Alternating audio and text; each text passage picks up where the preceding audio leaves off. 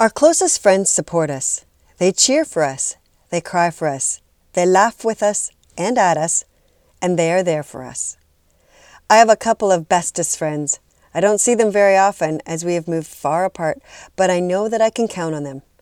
Research shows that our social connection to our friends gives us a sense of belonging, a feeling of security, and increases our sense of self-worth. They help us to deal better with the stressors in life and live happier, more successful lives. So here are today's hot tips for building resiliency and celebrating Girlfriends Day. Listen to your intuition. True friends give off a positive energy that make us feel good as opposed to drain us. Evaluate your friendships. Make the time. Though life can get away from us, we should never let our friendships get away from us. Friendships take energy and time to nurture and to keep fresh. Learn to let go. Our friends are no more perfect than we are. We need to ignore those imperfections and learn to celebrate their positive traits that brought us together as friends.